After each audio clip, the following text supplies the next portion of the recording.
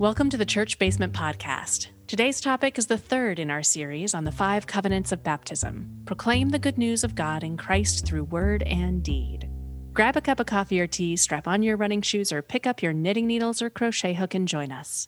Let us introduce ourselves. I'm Pastor Amanda Zensalo, and I serve as the pastor at Central Lutheran Church in Northeast Portland, Oregon. And I'm Deacon Bonnie, the facilitator of our Lenten series. And I'm Dawn Meller, a member here at Central and the producer of the podcast. Okay, proclaim the good news. For me, as an introvert, this sounds really hard and not a little bit scary. What exactly are we talking about for proclamations here? Well, it's proclaim the good news of Christ in word and deed. And I think one place to start with that is to ask yourself what the good news of Christ is. For some faith traditions, that has a pretty set formula. The good news of Jesus Christ is that if you'll accept Christ, you'll be saved from hell. And really the proclamation is about conforming to what being good looks like and telling other people directly that they need to make that choice. That is not foundational to the faith that we typically practice. And so the good news that we typically embrace is the ways in which Jesus sets us free to be fully in relationship with God and to love our neighbors. And so how do we proclaim that in all of our words and in all of our deeds, that we know that we are loved and that out of that love we operate in love? And in this, it's not so much, I don't think, about specifically always making the statements like proclamation as public speaking, but proclamation as way of life and way that we do things and way that we live and what we see in others.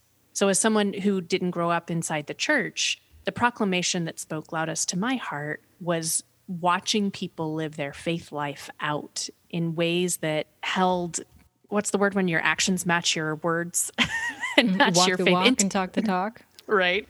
Integrity. I think that was it, right? Like it holds integrity. It holds up under scrutiny. And that proclamation through word and deed, when people are being kind, when people are being the people that we think of, and we have idealizations of Christ followers. We certainly do. And some of that is unfair. But I think that holding that integrity between what we say and what we do was total good news to me when I was looking for the good news. I'm happy to hear both of you say something different than what I sort of initially assumed we were talking about when I saw proclaim the good news of God in Christ through word and deed. All I could think of was somebody on a soapbox or somebody with some sort of a microphone to the world trying to evangelize and tell people what to do, how to live their lives in a way that's not always the most helpful. And I'm glad that it's a little more lead by example in a helpful and wonderful way and less stand up and shout things. Well, I think it can be a both and, right? We have things like people who do proclaim loudly and can proclaim truth and in hope. And we also have people who live the quiet life of faith that proclaims super beautiful things. I think, Dawn, of your work week after week for 5 years, over 250 podcasts of coming up with questions and editing the podcast to help people hear that God is a loving God. And I think of Chris, who offered her explanation this week of why she has made the communion bread for our community for 20 years.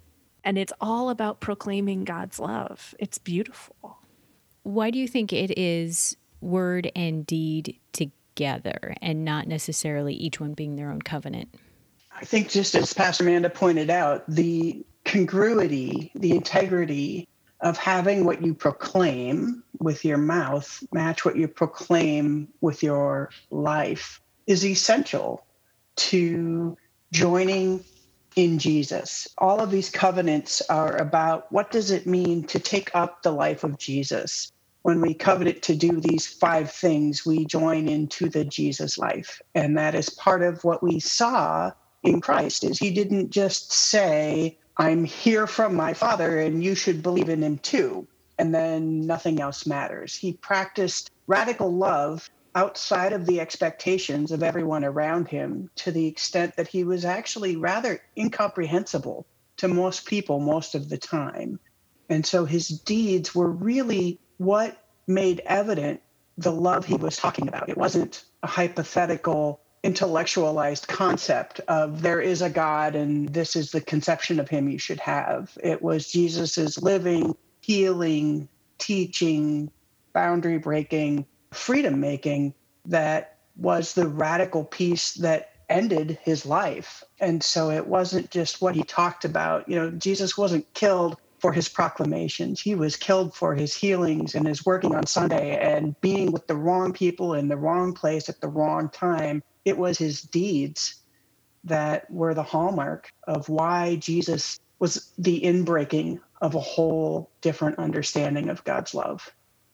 And what people can't see through podcast land is me nodding my head in excited agreement. That's exactly it. The actions Jesus took were revelatory. The things that we do make a difference. So, Deacon Bonnie, when you ask people these questions for these videos, what kind of responses did you get from them? Were you pleasantly surprised that people were willing to talk to you, or did you think you were going to have to somehow beg somebody for that fifth response, the fifth different voice?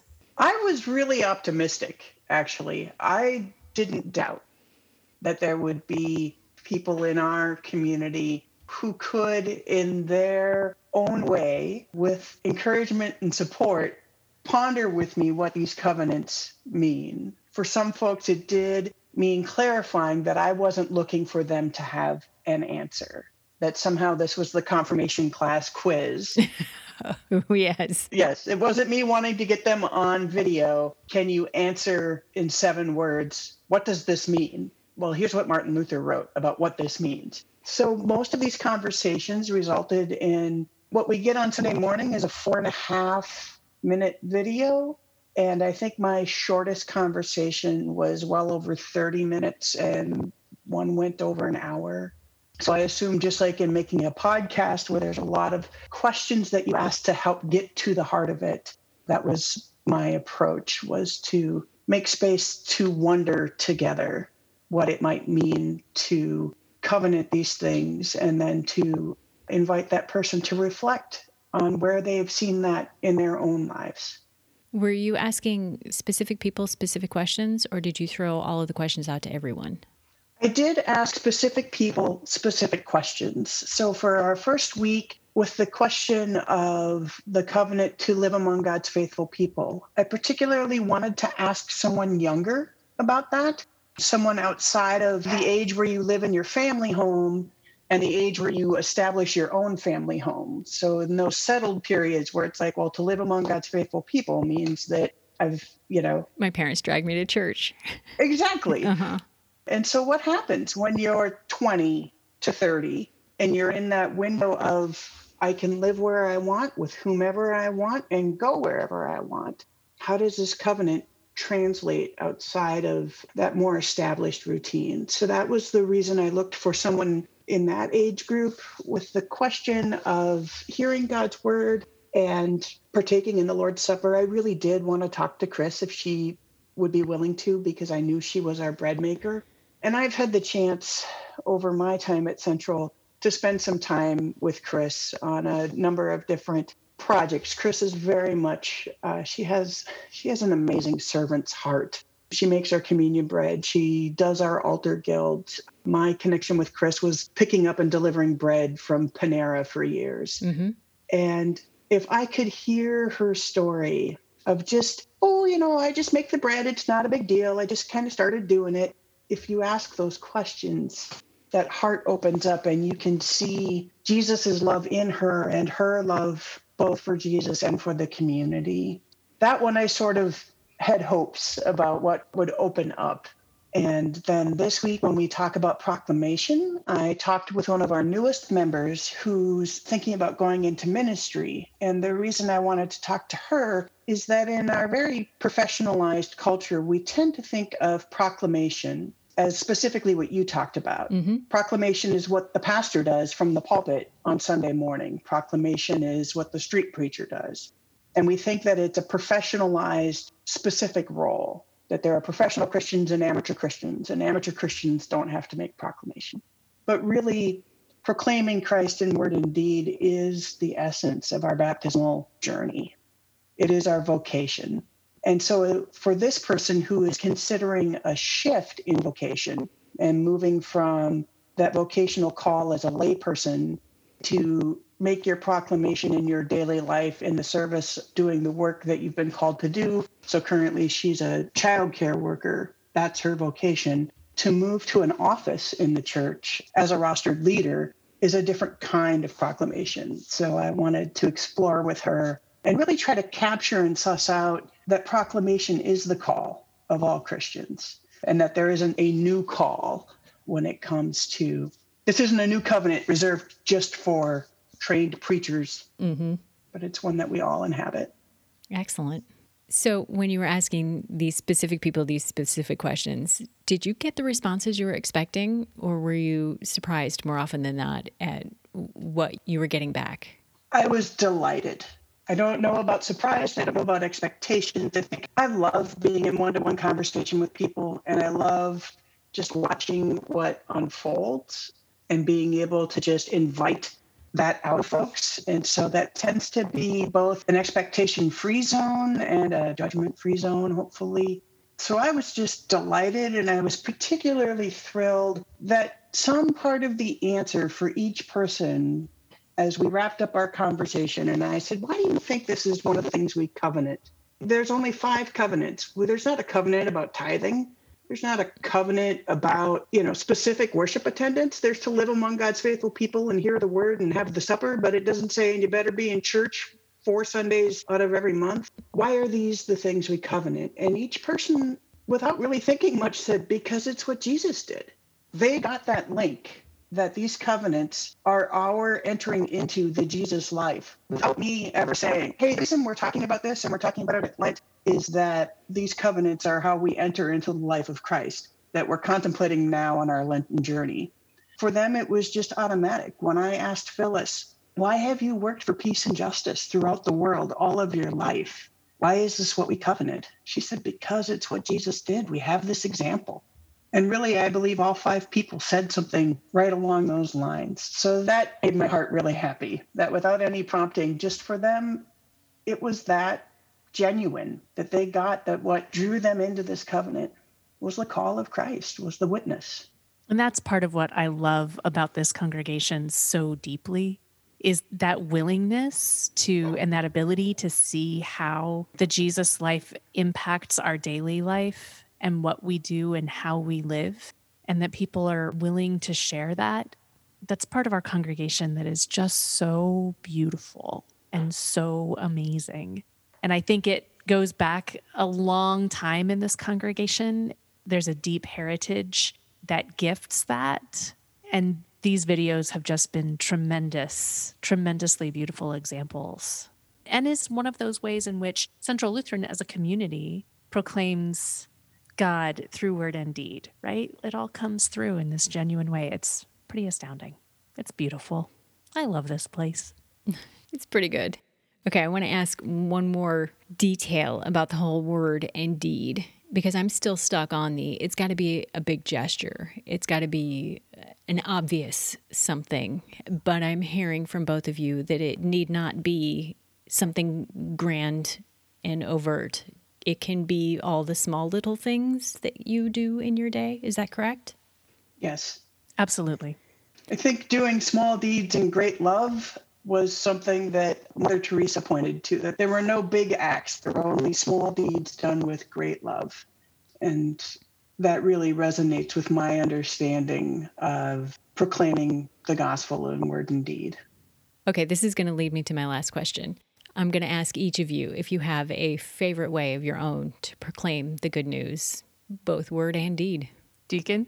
For me, it really is those one-to-one conversations, those chances to just be with people, to appreciate them, to try to create a space that they're fully welcome in and fully seen in, and to listen to their stories, and if the opportunity arises, to point to where God's at work in their lives.